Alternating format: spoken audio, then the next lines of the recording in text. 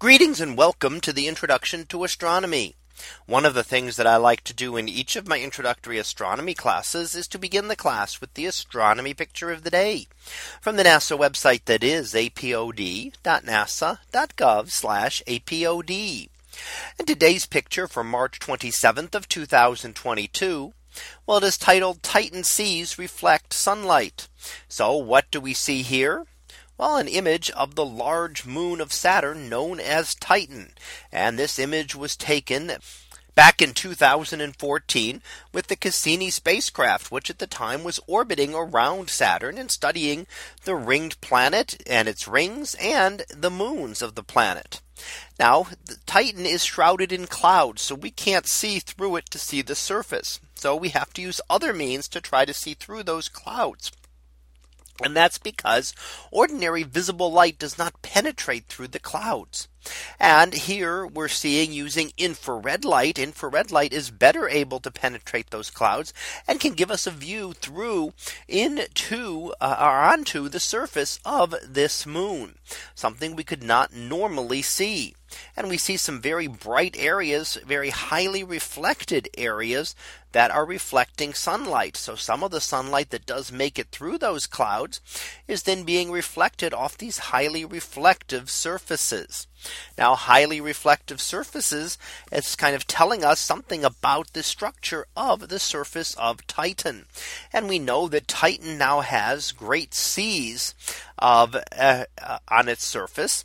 So seas not of water as we have here on Earth, but of methane and ethane, other compounds that are liquid at the extremely cold temperatures on Titan's surface. So at much hotter temperatures such as Earth, we get liquid water. Out in the depths of the solar system, we get liquid methane. And the methane fills in and shows the lakes that we can see in images of Titan. Now, studying of them tells us that they are going through a methane cycle, much as we go through a water cycle. So it would be an active world in terms of its weather, much like we have here on Earth. We can see that there has been signs of significant evaporation on the moon. And that means a methane cycle where it would be rain out the methane, which would then flow down through rivers to the lakes. And then it would evaporate and continue that cycle, so much as we get the same kind of thing with water here on Earth. So trying to study this can help us to better understand our Earth, because we get to look at another example of a weather system.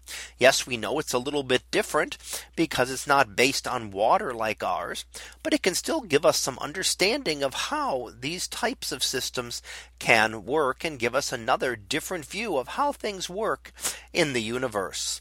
So that was our picture of the day for March 27th of 2022.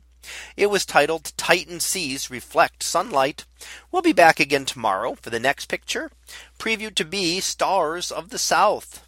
So we'll see what that is about tomorrow. And until then, have a great day, everyone, and I will see you in class.